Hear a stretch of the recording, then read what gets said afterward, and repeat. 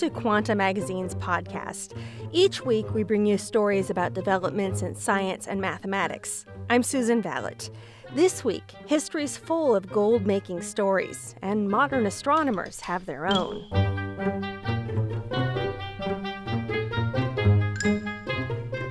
The question of where Earth's gold came from and how to get more of it has spun many a golden tale across history and folklore.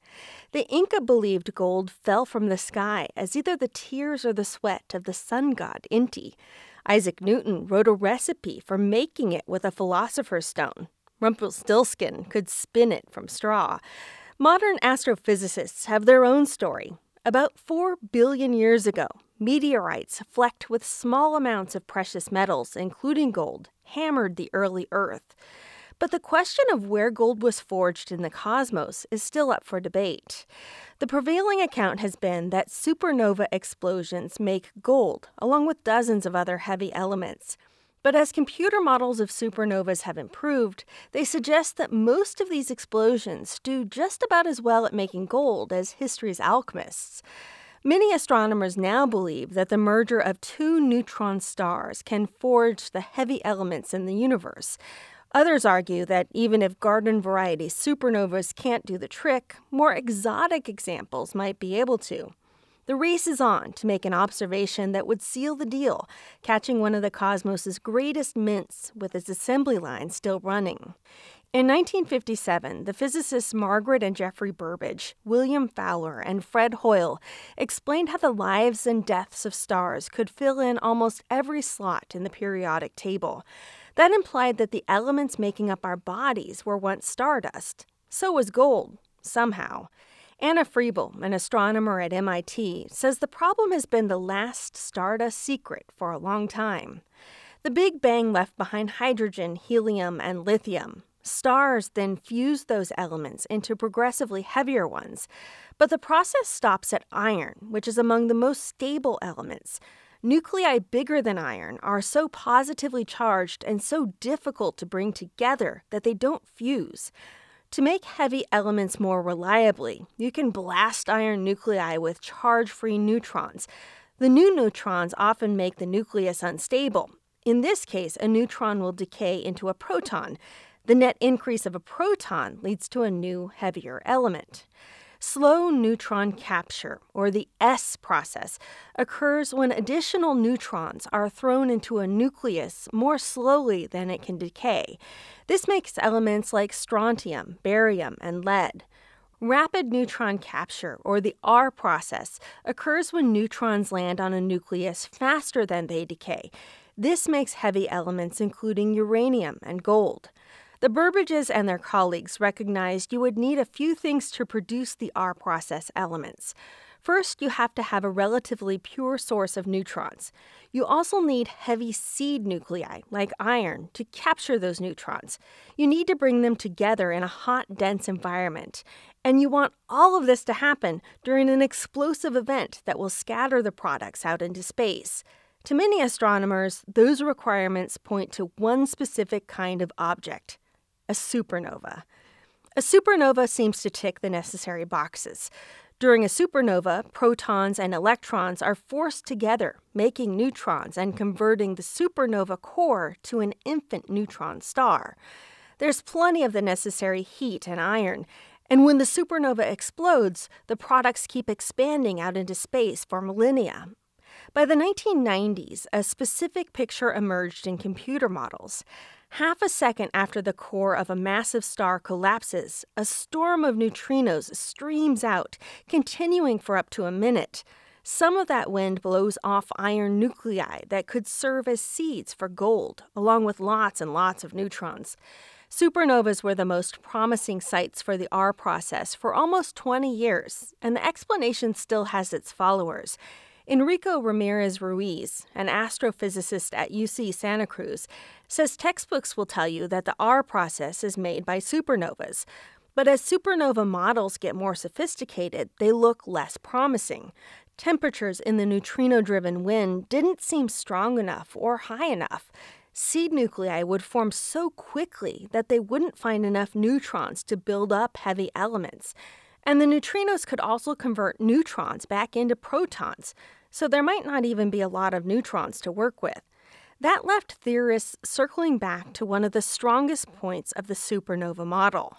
Supernovas make neutron stars, which appear key to the process.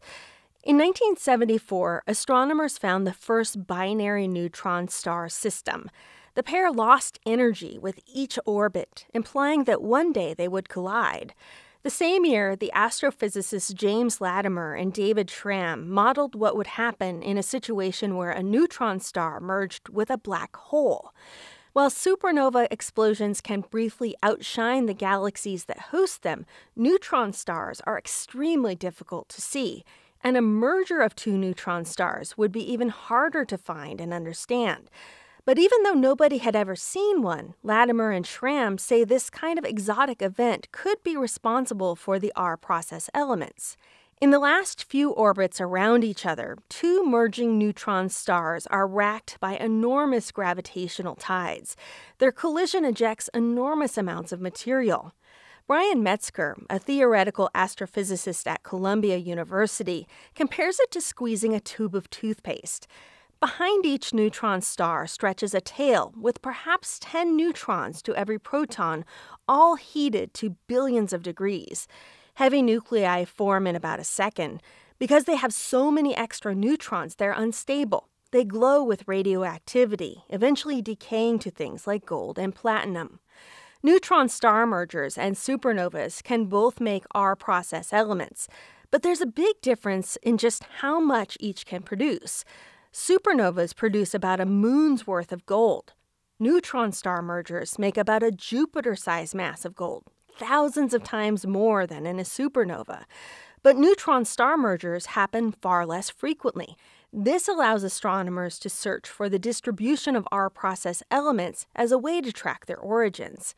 Ramirez-Ruiz compares R-process elements to chocolate. A universe with R-process elements produced mostly by supernovas would be like a cookie with a thin, evenly spread chocolate glaze. A universe with R-process elements produced by neutron star mergers would be more like a chocolate chip cookie with concentrated areas of chocolate or R-process elements.